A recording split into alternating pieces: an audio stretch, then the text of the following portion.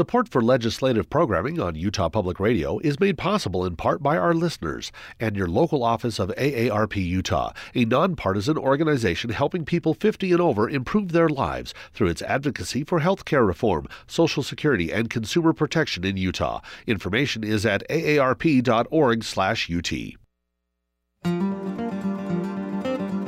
Welcome to Access Utah. I'm Tom Williams.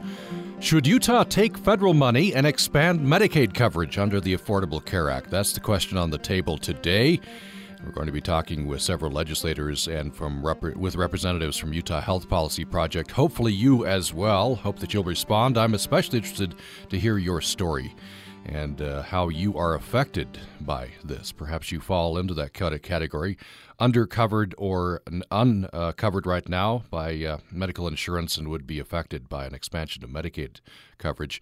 Before we get into the topic for today, unfinished business from yesterday, you recall we remembered environmental writer Ed Abbey, author of Desert Solitaire and Monkey Wrench Gang. We had some people who knew Ed Abbey. We heard some passages from his works. There are some Ed Abbey events coming up. And a new film out, by the way, called Wrenched, which premieres tonight at, I believe it's 7 o'clock, Rose Wagner Theater in Salt Lake City. Then events on the 14th and 15th in Moab. Anyway, after the program, Charles Ashurst left this very interesting comment about Ed Abbey on our Facebook page. He wrote, back in 1970, I had just come off the farm, so to speak, to attend Utah State University, and my honors English instructor, Ken Brewer, invited Ed Abbey to come talk to us. I laughed to think how ultra-right-wing I was back then, them days, and how offensive Ed Abbey seemed to me at the time. Why, he criticized coal-fired power plants, and here I was a freshman in the electrical engineering department. I thought he was out to do me out of a career. As it turned out, it might just be this meeting with that subversive old goat that resulted in my eventual transformation into a coal-fired power plant-hating tree hugger. Kids, he said, you are our most important resource. And you know what happens to resources, don't you? They get combusted inside coal-fired power plants. And he laughed like a madman.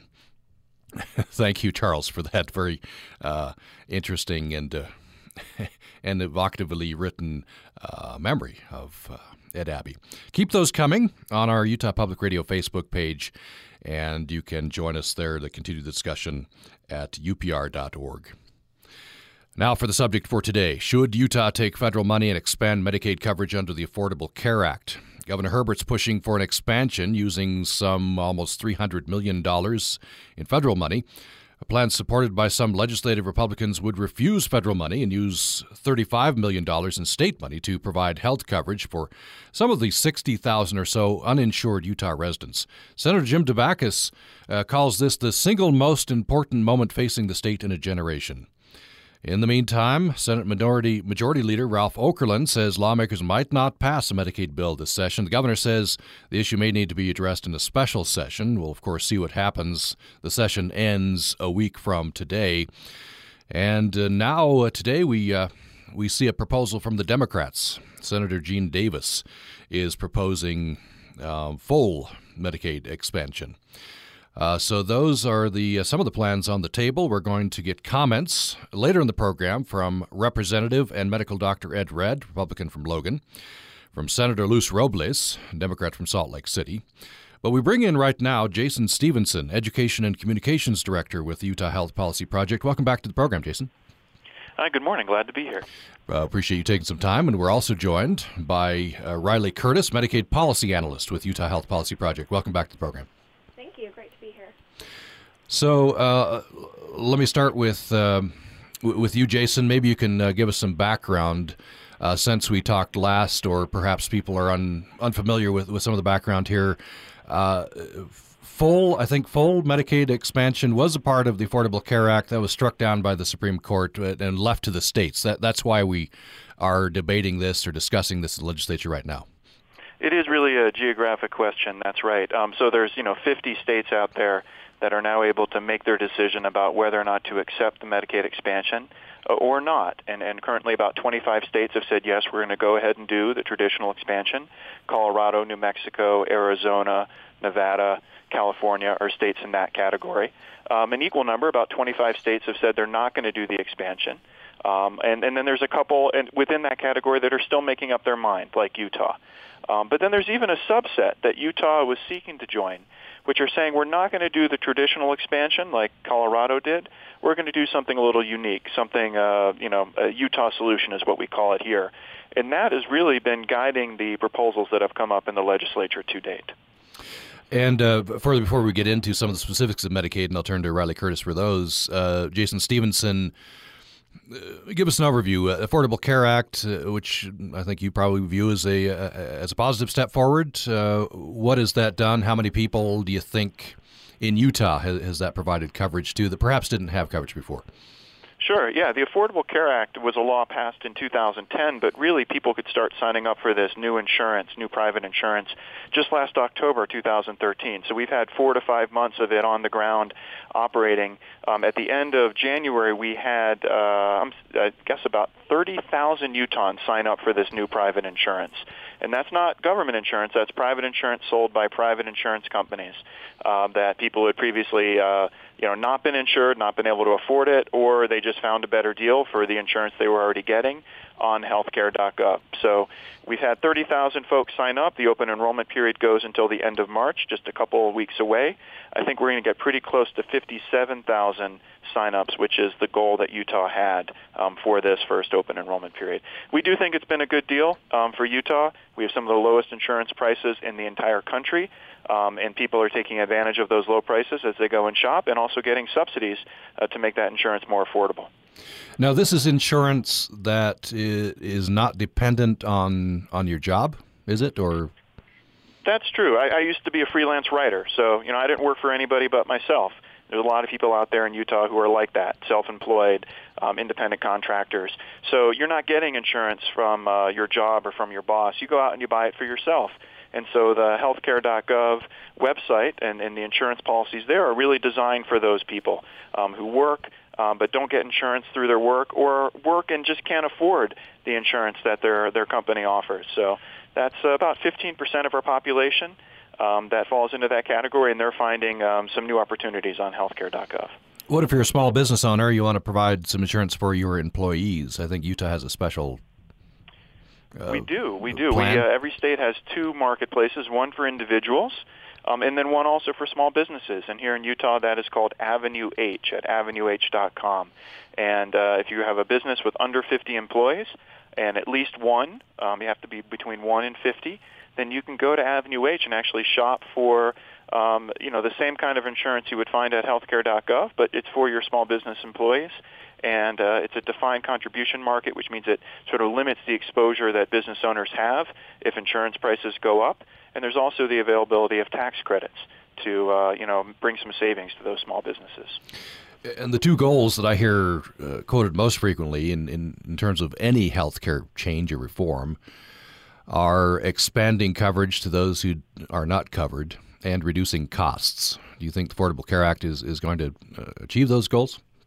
Well, the Affordable Care Act tackles the expanding coverage challenge first. That's sort of like you put everybody in the boat and then you figure out where you're going to go and how much, how far that boat can go. So we're filling up the boat now with people.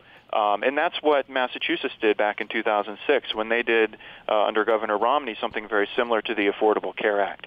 Right now, 7-8 years later, they are, working on the cost issues, working on the quality issues. So they're a state that we look to as sort of where we're going to be in a couple of years. But right now, it's expanding access is the goal. Once we get that done, then it's going to be, cutting costs and improving quality.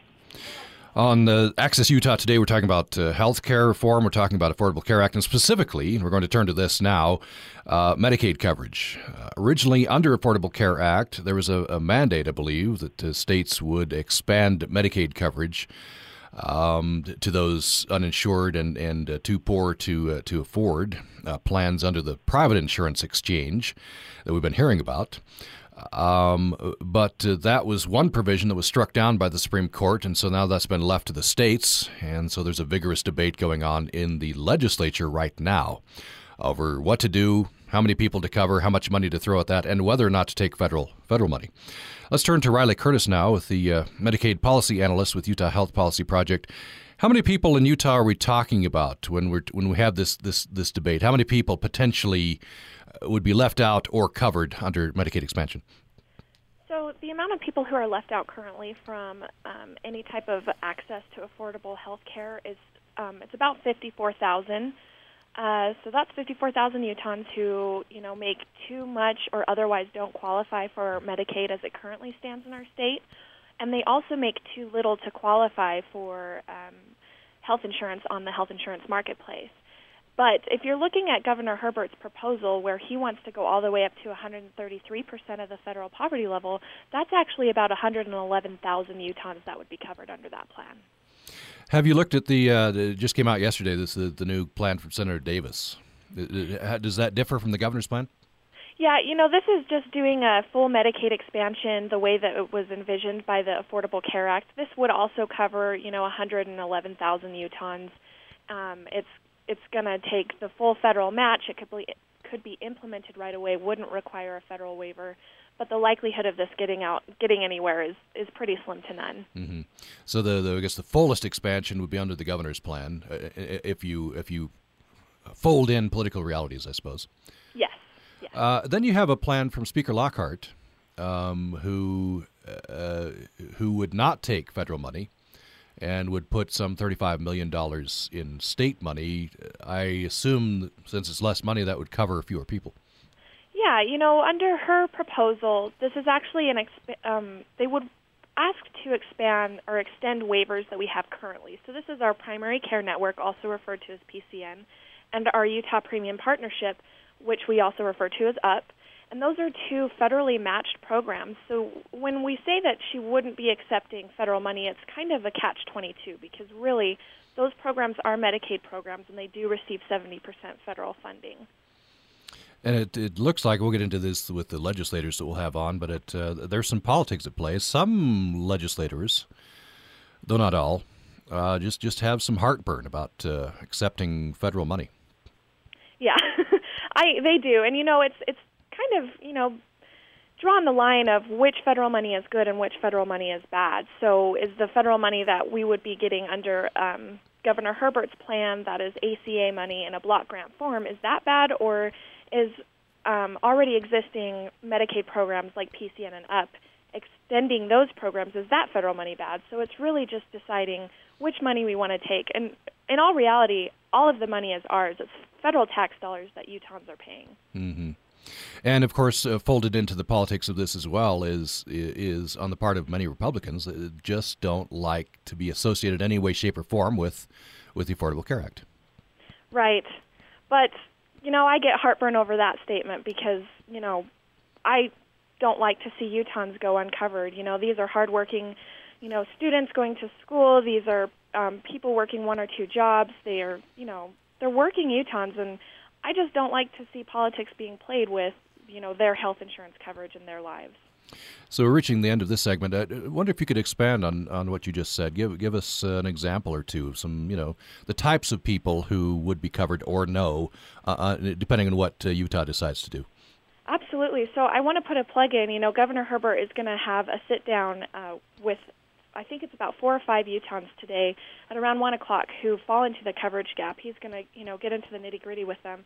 They've got a child from Utah County who has Medicaid, but her mom is uninsured, so she's got 3 daughters, and she's a single mom, and she doesn't have insurance. And then there's also a college student who was in a car wreck, and she had to quit her job, but she is going to school now, but also does not have access to affordable health insurance. And so there's a wide variety of people who fall into this coverage gap. It's not, just people who don't work. These are working Utahns who just make under 100% of the federal poverty level who fall into the 60,000 person coverage gap. And I'm sure you're aware of a hearing. It's going to be put on by Senators Shiozawa and DeBackus to be held tonight. Yes. Town Hall tonight, 6 p.m. That'll be in room 445 of the Capitol. I know you're a little far away to come down, but it's open to the public. There should be media. There will be media there, so hopefully it'll air tonight on a variety of channels. So that's the Republican and Democrat. They want to hear from people. So if you're going to be in the Salt Lake area, you have an opportunity at the Capitol tonight, room 445, 6 o'clock, to have your voice heard. Well, let me just ask, as we leave here, Jason Stevenson, what do you think we're going to be heading toward a special session on this? Excuse me, that does seem to be where things are moving at the legislature. We just have a couple of days left before it wraps up next Thursday night at midnight. There's a lot of other issues that are on the calendar and jockeying for position, and it just seems as if the legislature, despite a lot of work done not only by their legislative leaders and by the governor's office, they're just not ready to make a decision on this. And that's pretty disappointing, I think, for Utah, because there's many other states that have studied this issue and their legislators have been able to say, yes, we're going to do it, figured out a unique solution like Iowa and Arkansas have done. But here in Utah, it just seems that things can't move that fast. And I understand it's a complicated issue, but I also think the politics that came into the issue during the legislative session, even from the first day, have pushed it to something that's going to need to be studied in a special session this summer. We will stay tuned, and it may well have a program on this at that point. Jason Stevenson and Riley Curtis with the Utah Health Policy Project, thank you so much. Thank you. And coming up, following a break, we will have with us Representative Ed Red. He's a Republican from Logan. He's also a medical doctor. I'm sure he'll have interesting perspective on this issue. Later in the program, Senator Luce Robles, a Democrat from Salt Lake City. Your comment is very welcome. Love to hear how this is affecting you or anyone you know. We have a comment, a very interesting comment from Jennifer on our Facebook page. I'll read that and have Representative Red respond to that following the break. The places to join us, 1-800-826-1495, 1-800-826-1495. You can join us on our Utah Public Radio Facebook page or by email to upraccess@gmail.com. Let me throw this out in the mix. If you're going to be in the Logan area tonight and want to hear some great piano music, the Wasserman Festival is ongoing on the Utah State University campus, and we have a pair of tickets to tonight's performance, 7:30 in the USU Performance Hall. Just for your call, call 1-800-826-1495. Tell Bennett that you'd like to receive those with your name and number. Daniil Trifonov and Sergei Babayan, duo piano recital in Performance Hall tonight. Pair of tickets available to you for your call. More following the break.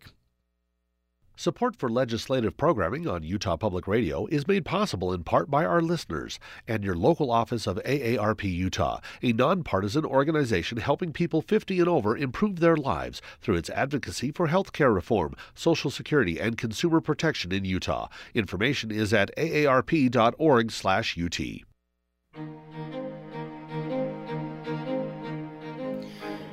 Thanks for listening to Access Utah. The question on the table today is the question that the Utah legislature is wrestling with at present. Should Utah take federal money and expand Medicaid coverage under the Affordable Care Act? Governor Herbert is pushing for a larger expansion than some others, using some almost $300 million in federal dollars. Plan supported by some legislative Republicans, put forward by Speaker Lockhart, would refuse federal money, use some $35 million in state money to provide health coverage for some of the 60,000 or so uninsured Utah residents. And the judgment of some, including the Senate Majority Leader, Ralph Okerlund, is that lawmakers may not pass a Medicaid bill this session. Might have to go to a special session. Later in the program, we're going to be talking with Democrat Senator Luce Robles. Right now, we welcome in Dr. Ed Red, who's a representative representing the Logan area, Cache Valley area. Dr. Red, welcome back to the program. Hey, thank you very much. So I want to get your general perspective. Do you support any one of these bills? What would you like to see happen? I think this is really much more complicated than anybody would ever imagine. There's right now basically there's 5 options. There's do nothing. That's one option. There's Speaker Lockhart's plan, which is a very kind of a bare bones approach to expansion. There's Senator Shiwazawa's plan from the Senate. There's the governor's plan, Healthy Utah, and then there's full expansion, and they all have some positive aspects to them, and every one of them's got some problems, and so it's kind of, I don't think it's a really easy decision on which one to choose or to choose none of them, which is what we're doing right this second. So anyway, that's kind of how I see it. wonder if you could outline in your mind the pros and cons. What the pros, of course, would be covering people who wouldn't be covered. What are the dangers, do you think? What are on the con side? Well, there's some things that the House, I think, I don't know what the Senate, I haven't listened to the Senate conversations on this, but the House of Representatives is really concerned about unfunded liabilities of the federal government, and whether whether expanding Medicaid or even doing the governor's plan would be a good idea, because of the unfunded liabilities with Social Security and Medicare going forward. Numbers that I heard in caucus meetings were on the range of $68 trillion of unfunded liabilities that people just don't have a plan on how they're going to pay back or fund. And as we go forward, if we make a decision to expand coverage to everybody who does not currently have coverage, and then we find out later on down the road that the federal government can't help us anymore, then the state has to basically continue that coverage. We can't just turn back. If we decide to expand, then that's in my opinion, that's a permanent decision. That's not something you can say, okay, we're going to do this for 3 years, and then if the federal government says no, we don't have the money to do this anymore, we can't. We're not going to be able to turn to the people and say, "Oh, by the way, this wonderful benefit you've been enjoying for the last 3 to 5 years or 10 years, we're not going to give you anymore." That's called austerity. It's kind of a big deal. It sometimes causes social unrest and rioting in the streets. So I think it's kind of a problem to promise people something that you can't deliver. And I think that's kind of why I think the Speaker's plan actually might make more sense, is because at least we can deliver that as we go forward without being too concerned about having to tell people, hey, guess what? We're not going to do this anymore. And so that's I think that's the biggest concern of the House, is promising people something that they can't actually deliver in the future. You have an interesting perspective. You're in the medical field, and of course in the legislature. What are your general thoughts on the Affordable Care Act? Step forward or not? Overall, there's some parts of the Affordable Care Act that actually help healthcare become more affordable, called like the Accountable Care Organization ideas of giving some personal responsibility to healthcare provider organizations and saying, okay, everybody has to have some skin in this game. For example, the Accountable Care Organizations are kind of a capitated care model that helps the healthcare providers say, hey, you also have to be careful how you use healthcare resources. This is not just the insurance company or Medicaid that has to make this decision. You also have to be involved in making sure that you utilize healthcare resources wisely. Because when you have a fee-for-service model where you just pay a provider for whatever he or she does, then you're basically incentivizing them to provide more healthcare, and sometimes healthcare that's not the most effectively delivered and not the most cost beneficial for the patient. And so the ACO part of the Affordable Care Act actually makes sense in my mind, as far as trying to help healthcare providers deliver better and higher quality care. Not everybody likes that idea. Physicians sometimes say we don't want to be told that we don't want capitated care because it's financially not necessarily advantageous to us. But overall, it makes better health care, I think, if it's managed correctly. And right now, along the Wasatch Front, there's several models of this that are functioning initially pretty well, but we'll have to see what happens with that. So that's kind of a part of the Affordable Care Act that nobody really talks about. We talk about everything else. We don't talk about that. That actually was one part of it I think makes sense. My concern, though, is the cost. Is that, number one, the federal government being involved in this, and number two, the costs as we go forward that really I don't think are sustainable. I don't think that we're going to be able to provide these robust benefits into the future, and I think there's going to be a moment of reckoning down the road. I don't know when it's going to happen. I don't know if it's going to be 5 years or 10 years when we're going to wake up and say, hey, it's austerity time, and I think that's something that people, I don't think we all want to think about the next 3 years, the next 4 years, but we don't want to think what happens 10 years down the road, and I think we have to be really careful about planning ahead and saying, okay, can we really afford this? Is this something that we should be involved with as a federal government, or should we have this done more on a local level? I personally think that locally we can do a better job. If you took the same amount of money that's being expended through the federal government on the Affordable Care Act and said, here's a block grant to the states, here, take this money and make it run for your state, I think that would be a better idea. That's kind of what the governor's plan is taking a block grant, saying let's make it work for Utah. the question is, and this is the answer that nobody knows, is what strings come attached with even a block grant of money. The $250 million or $300 million per year. What strings come attached with that? And then once again, is that sustainable? Or is the federal government going to be able to do that year after year after year as we go forward? I don't think so. And so eventually, I think we're going to be basically responsible as a state to provide these services to our own citizens, because the federal government will no longer be able to afford to do so. So I think it's really important that if we're going to make that decision, that we go forward saying, okay, we're going to expand all these services. We're going to provide health care to people from 0 to 138% federal poverty level, and we're going to and we're never going back. And so if we can make that decision and say as a state we're willing to do that, we're willing to make that commitment, then I think that may be the thing to do. But my thoughts are I don't think we're there yet. It's certainly the legislature is not to the point where they say, yeah, we can afford that. We can afford to somehow carve out $300 million in today's dollars ongoing for the rest of the state's history. I just don't think we're there yet. If you just joined us, we're talking about possible Medicaid expansion. This was a provision in the Affordable Care Act, struck down by the Supreme Court, and now the states are deciding. Some states have opted for full expansion, others for much less. A lot of variability. Utah's grappling with that right now. May or may not get done and decided by the end of this session. There could be a special session. And coming up, a conversation with Democratic Senator Luis Robles. Right now, Ed Red, representative from Logan, and he's also a medical doctor, has an interesting perspective on this. We'd love to hear your story, and you can join us at 1-800-826-1495, 1-800-826-1495. You can join us by email to upraccess@gmail.com, upraccess@gmail.com, or you can join us on our Utah Public Radio Facebook page. By the way, pair of tickets, yours, free, for your call, 1-800-826-1495. If you're going to be in the Logan area tonight, 7:30 p.m., part of the Wasserman Festival, USU Performance Hall on the USU campus, Daniil Trifonov and Sergei Babian duo piano recital. If you're interested in those, just call, tell our producer your name and phone number, and they'll be at will call for you. But, of course, you have to call to get those, 1-800-826-1495. Dr. Red, we had a very interesting story, looking for personal stories, and this one came in on our Facebook page. I want to have you respond to this. This is from Jennifer. She says, I was hoping for the expansion. It's not perfect, and I know we're all weary of the federal government and the ACA, but doing that would save the state money. We can use it for any number of other needs, like if we have to keep our parks open again. Also, I know what I'm getting with Medicaid. Who knows how they will determine who is, quote, needy, end quote, and what kind of coverage they'll give under the alternative plan.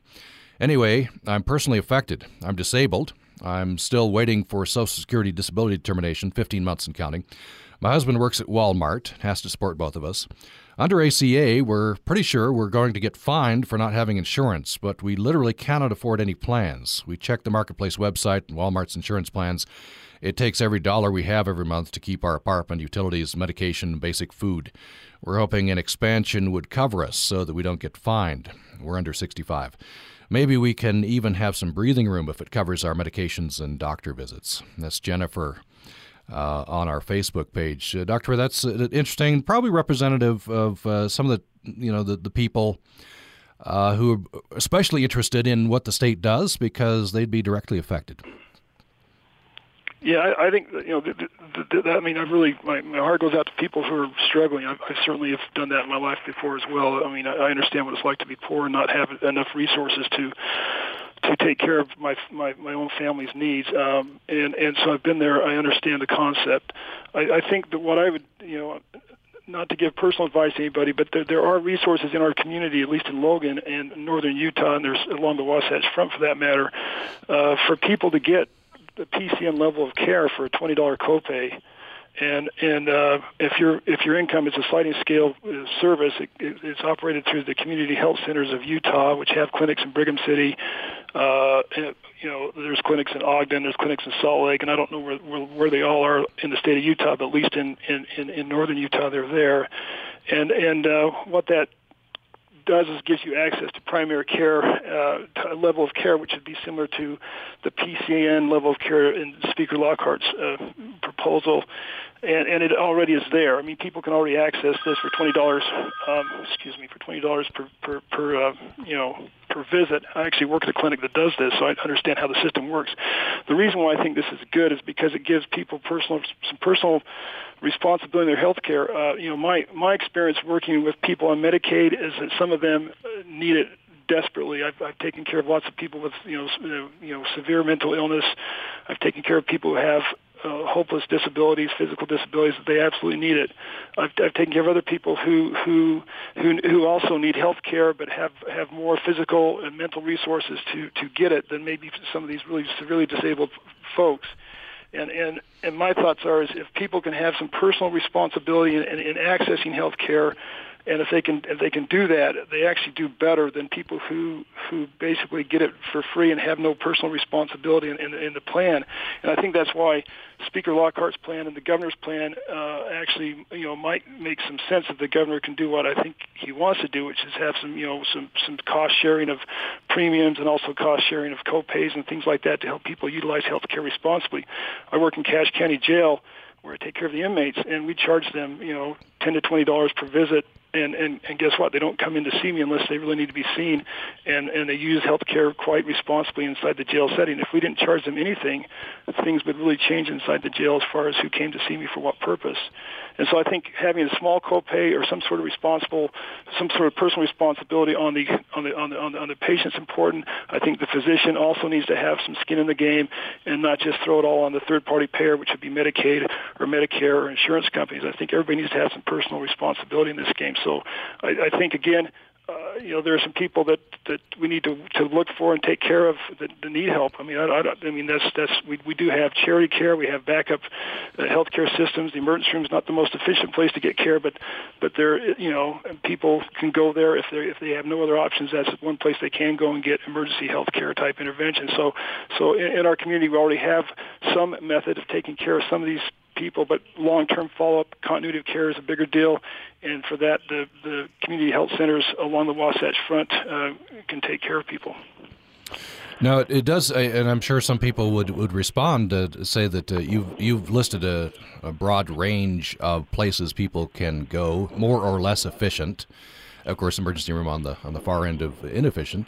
But Medicaid expansion would seem to be a clean, uniform solution. Well, it seems like it would be, but again, the question is, would it really improve health care? Number one. Number two, would access become a problem? That's already a problem for some Medicaid clients. They can't find a physician or a health care provider that's willing to take care of them. Dental health care under Medicaid is a great example of that, where the reimbursement rates for dental care are so low that the majority of dentists won't even accept Medicaid patients, and so sometimes access is a problem. I had a patient that tried to get an appointment. I mean, I was taking care of her and referred her. She's on Medicaid. It says, hey, you need to go see a specialist.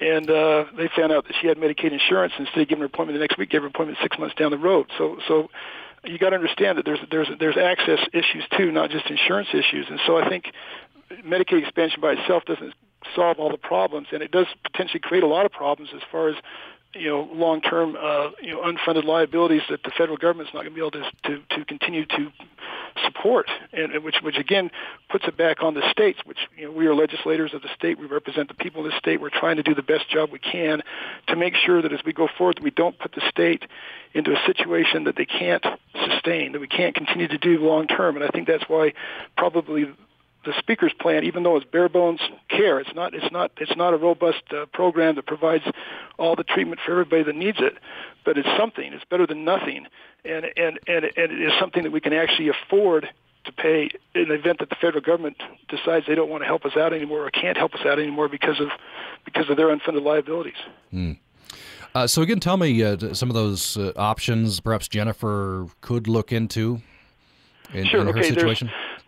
these are called community health centers. There's one here in Cache Valley. They charge, I believe, $50 and up on a sliding scale, which is a little more expensive. There's one over in Brigham City called it's a community health center called Clinic de la Buena Salud, which charges $20 per visit. That includes the doctor visit, labs, and follow up if we need to do follow up. And then there's clinics down in the Ogden area and Salt Lake area. There's a whole bunch of them. If you'll go on the website and look up Community Health Centers of Utah, it's a company that runs these clinics. They are subsidized through federal dollars, but they also operate. It's a small portion of their funding. They actually operate on a really kind of a bare bones way. They don't have fancy buildings or fancy, I mean, it's basically basic medical care. It's good medical care, but it's very basic medical care. I wonder, Doctor, if you could respond to the concern that Jennifer has. Of course, we don't know the specifics, but she's representative of some people sort of caught in the middle, not poor enough for Medicaid, but too rich. You might put it that way. Ironically, that they might get fined under the Affordable Care Act. Yeah, my understanding is that I haven't really looked into this really closely, so I don't want to pretend like I'm an expert on this. But my understanding is if you're less than 100% federal poverty level, I don't think that the fine applies to you. I don't think that people are going to get fined for those people that are under 100% federal poverty level. But people between 100 and 138%, I think there is a fine. It's not insignificant. It's probably a lot less expensive than purchasing health insurance, but it's not. And I'm sure some people will make a financial decision and say, "I'll pay the fine." And if you're up in the 200, 300, 4% federal poverty level, yeah, there's going to be a fine. But I don't know. I'd have to go back and look it up. I don't know it off the top of my head. Mm-hmm. We're going to, of course, continue this discussion following a brief break. You're welcome to join this conversation. We'd love to hear your story. We've heard Jennifer's very interesting story. Thank you, Jennifer, for posting that on our Facebook page. You could post there, Utah Public Radio Facebook page. You can join us at upraccess@gmail.com, or you can call us at 1-800-826-1495. We have with us Representative Ed Red, representing the Logan area. He's also a medical doctor. And following the break, we're going to add Senator Luz Robles, a Democrat from Salt Lake City, to the conversation. If you'd like to hear some great piano music, free pair of tickets to you for your call, or you could email. Just give us your name and a phone number. We'll pass that on to the will call. This is the Wasserman Festival, and Daniel Trifonov and Sergei Babyan duo piano recital tonight, USU Performance Hall at 7:30. Couple of tickets for you for your call today, 1-800-826-1495. Following a break, we'll continue with Representative Red, and we will add to the conversation Senator Robles. Support for legislative programming on Utah Public Radio is made possible in part by our listeners and your local office of AARP Utah, a nonpartisan organization helping people 50 and over improve their lives through its advocacy for health care reform, Social Security, and consumer protection in Utah. Information is at aarp.org/UT.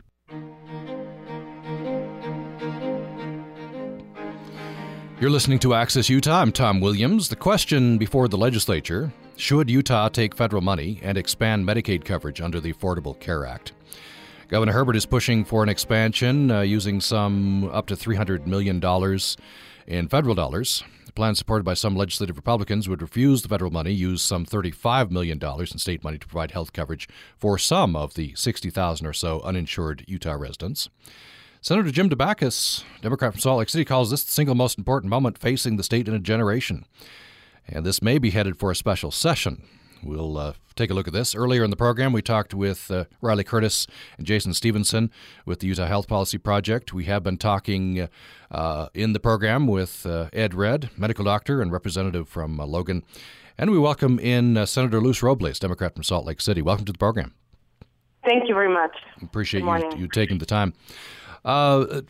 We have a plan put forward yesterday by Senator Gene Davis on the Democratic side.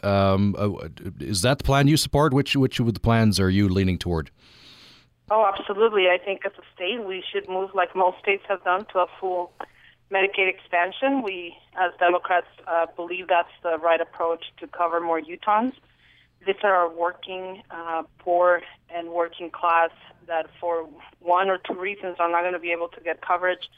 And they're part of that gap of ACA. And I think it's our responsibility that if we have that opportunity to move forward and get that money to the state of Utah, which is, millions of dollars with Utah's name on it because it's our own money, we should be able to just move forward and get coverage for those individuals. Other governors have done it, other states have done it. Of course, Utah now has a new provision, which we did pass last year, which is now the legislature has to take action in order to allow the governor to do this. But I just find it to be very irresponsible fiscally, but also, in a way morally, that there are individuals out there with need for coverage and we're not taking the opportunity to cover them with a full Medicaid expansion.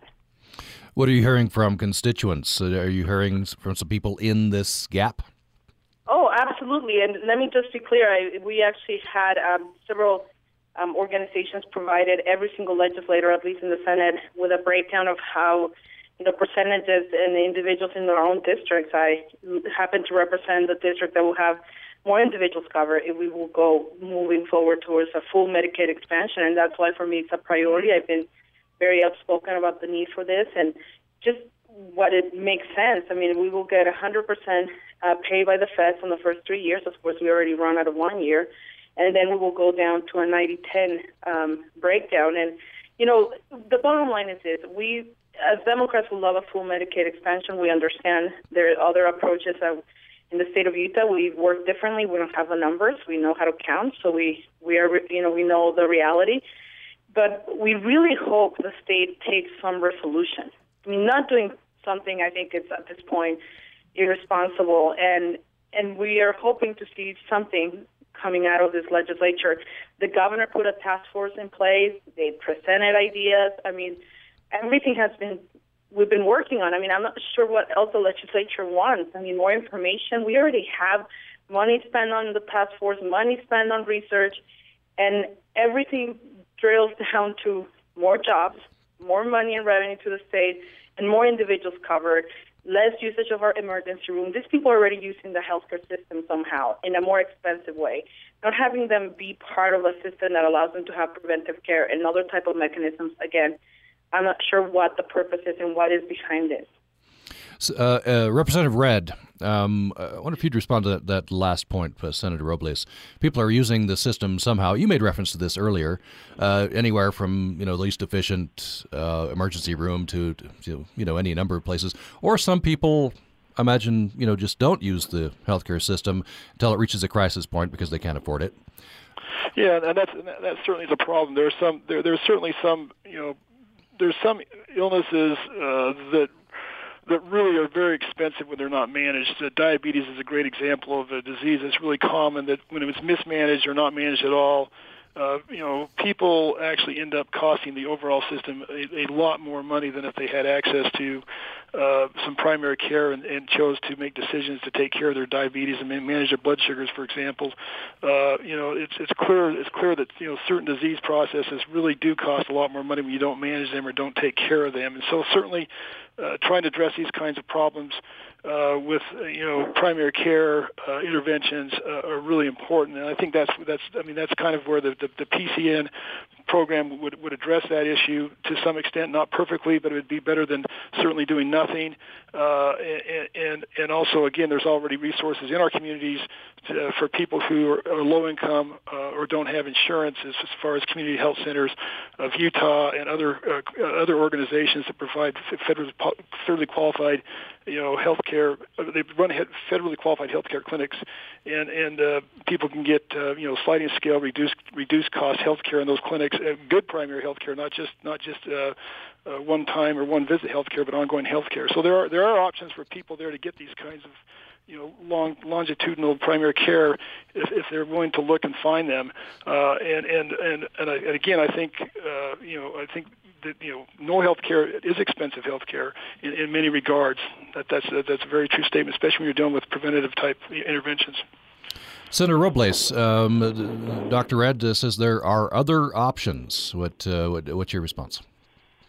Oh, and I want to just clarify that I agree with Representative Redd, and he's one of those providers. I mean, we've served together on Health and Human Services, both on the appropriation, so we get to see the funding mechanisms. We do have some places where people can go, absolutely great clinics. The 4th Street Clinic here in Salt Lake City, a great place of a safety net, if you want, to the community health clinics, high-quality high-quality care. But we now have this opportunity again to bring people to a system where they will have coverage. I think even changes the attitude. And if someone has been uninsured, and I've been one of those individuals that at one point, because of preconditions, couldn't get insurance through a small employer and was uninsured for a year with a critical medical condition. So I've been through that process. Even if you want, sometimes you couldn't get it. Now we have this opportunity to cover working individuals that, because of the gaps and because of all the different laws and pieces, they were left outside of the coverage mechanism. And we have this opportunity to make that an option in our state. The numbers speak for themselves, so fiscally makes sense. And I know they're saying, well, we'll get a waiver to make it a Utah model, and that's okay. And I'm hoping that we will get the waiver. These are pieces that, as we take longer, we're missing the opportunity, and that's where our voice and where the Democrats are saying, can we hurry up? You already had a year to figure this out, to have conversations, meetings, task force. My heavens, people are needing help. And, I know Representative Red knows this better than me as a provider himself. You just don't tell your illness, can you please hold a little bit while the legislature makes up their mind? This is where the urgency comes, and this is why it's so critical. Now, people say, well, we don't want the federal money. Well, I'm sorry. Really, Utah takes more federal money than most states. So we already take federal funding. This is our money as well. And it just happened that ACA is the law. The Supreme Court already made a decision. So I'm not sure what the political piece is and what they're trying to get out of this ideological component. At the end, we have people in need, and we're just waiting here. And I'm not sure that that's the right approach when there's a crisis, because there is a crisis. We are just about out of time, just about 30 seconds for each of you. I'm interested, maybe predictions. Dr. Red from the House, do you think this is going to get done or heading for a special session? I don't think this is going to get done during this session. In fact, I'm pretty sure it's not. I think this will take a special session during the spring or summer, but it's not going to happen in the next week, I don't think. Senator Robles, what about Senate? Where do you think it's going? I think the Senate is in a little bit different place, and I appreciate Senator Red. Like I said, it's been wonderful serving with him on those committees, but we're hoping to get something done, and hopefully the governor's approach, which seems to be more of a in-the-middle type of approach. You have Senator Shiwasawa, Senator Davis. We're trying to bring options, and we're hoping the House can support us in having our job be done by the end of the session. If not, as he said, we'll probably be on a special session, but I'm crossing my fingers. I'm an ultimate optimist, so hopefully we'll get that done. Very good. Representative Red, thanks so much for joining us. Thank you very much. And Senator Robles, thank you so much. Thank you very much. And our thank you to our guests from Utah Health Policy Project who joined us earlier. The conversation can continue on our Facebook page and on our website, upr.org. Thank you for responding. For producers Katie Swain and Bennett Purser, I'm Tom Williams. Thanks so much for listening today. Stay tuned for the Zesty Garden. Support for legislative programming on Utah Public Radio is made possible in part by our listeners and your local office of AARP Utah, a nonpartisan organization helping people 50 and over improve their lives through its advocacy for health care reform, Social Security, and consumer protection in Utah. Information is at aarp.org/UT.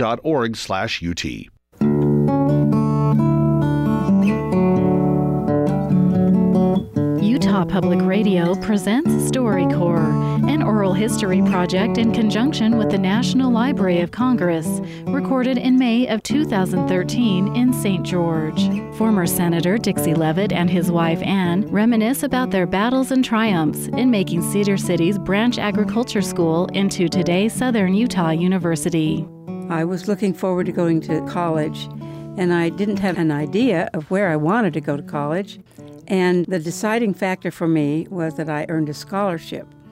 And I think it's quite interesting to note that it was a full tuition scholarship of $25 a quarter. So my full tuition was paid, and that's what decided me to come to Cedar City. And it was a fateful decision because That's where I met the student body president, young Dixie Levitt. And I can remember when you got there, and I saw this beautiful, beautiful blonde girl. And little did I know that she was going to become my wife. Well, I finished my school there with a bachelor's degree from Utah State University. Then it was Utah State Agricultural College. It was about the first year that they had given bachelor degrees in elementary education. Weren't you in the first class? In the first class. In the first class, yes. It had 4-year degrees. For a year after I graduated, I taught the 4th grade there in Cedar City, and I enjoyed teaching. I had a class of about 36 students, but I remember you and Mike coming down around the school at the time. But in the meantime, I'd gone into the insurance business after teaching school, and after I'd been in the business for a few years, the president of the Chamber of Commerce came in and asked me if I would chair a committee to be organized for the purposes of getting the secondary education granted by Utah State University. I remember how hard we worked at lobbying or making friends or buttering up the people, the powers that be. The Board of Trustees. The Board of Trustees and the Coordinating Council. Wined and dined them at our home. We did everything we could. We made progress. We had some support on the Board of Trustees. And get to a point where I had decided that this was not going to be able to be accomplished. We were going to have to take some legislative action. And with that in mind, I was waiting then for the next election. I served in the House that year, and it was a matter of learning the processes and getting myself established, but making little progress at that particular point. But next term, I was elected to the Senate. Right. And that's where we started the actions going. And the Board of Trustees finally authorized to create for the secondary education system. And finally, I went to my brother-in-law, who was an attorney there in Salt Lake, and I asked him if he would write a bill for me. And I said, I want this to be where we develop our independence, not be a branch to Utah State. Well, of course, it was a battle, but we got it through. So that was the beginning, when we began to then be a college on our own 2 feet. Yes, Southern Utah State College, with its own Board of Trustees, so on. From there, because of my higher education committee experience, I felt there was really unfairness going on because the small colleges, I felt like there's a lot of log rolling. Yes. We had a call for a study committee to study our higher education system. And then we come together, and that's when the Higher Education Act of 1969 was established. I set up the State Board of Regents, which we still have that today, but likewise made it to where the Board of Regents is the one who finalizes budgets, does the hiring and firing. Well, I mentioned that part of it because it made it to where smaller schools, at that time, it was much more of a level playing field. I did run for governor in 1976, and we gave a good race, but we didn't win. Later, I represented 5 counties, the southern 5 counties of Utah, and that's when they encouraged me to run again. But the purpose this time was to make it a university. And so that was in 1990, I think it was. Southern Utah University and Weber State both became universities. These interviews were recorded at StoryCorps, a national initiative to record and collect stories of everyday people. Excerpts were selected and produced by Utah Public Radio. Support for StoryCorps on Utah Public Radio comes from Dixie Regional Medical Center, located on 2 campuses in St. George, serving northwestern Arizona, southeastern Nevada, and southern Utah. Information at dixieregional.org.